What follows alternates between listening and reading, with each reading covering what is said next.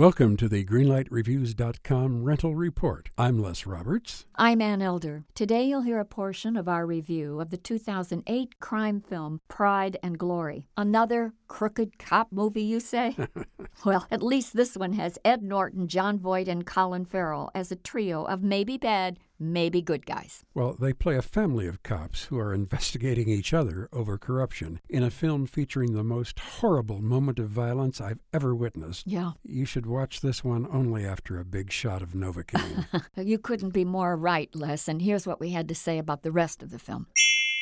This was a tearjerker, and I don't mean for the audience, it was for the cast. This cast of cops cried all through the movie. Every one of these guys had a tear-jerking scene. I never saw this before. It was a very emotional picture. It was an emotional picture, and I wanted so much to like it, but I couldn't because it so much reminded me of so many other cop films where one of the cops was corrupt. I think the level of the ensemble acting lifts this movie up. I think Ed Norton is superb. I'm going to agree with you there, Anne. The acting was terrific. The film is interesting. I think it was provocative enough. So, it gets for me a yellow light. I'm giving it a yellow light also. Again, I loved the acting, but it's just not as good as I wish it had been. So we're giving 2 yellow lights to Pride and Glory.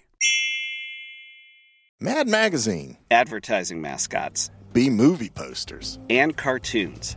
Oh yeah, can't forget cartoons.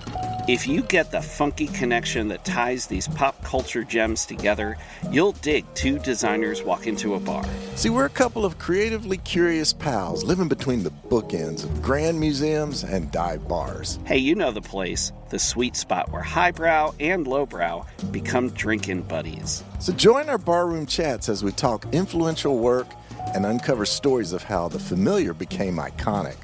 Think behind the music for the stuff we love.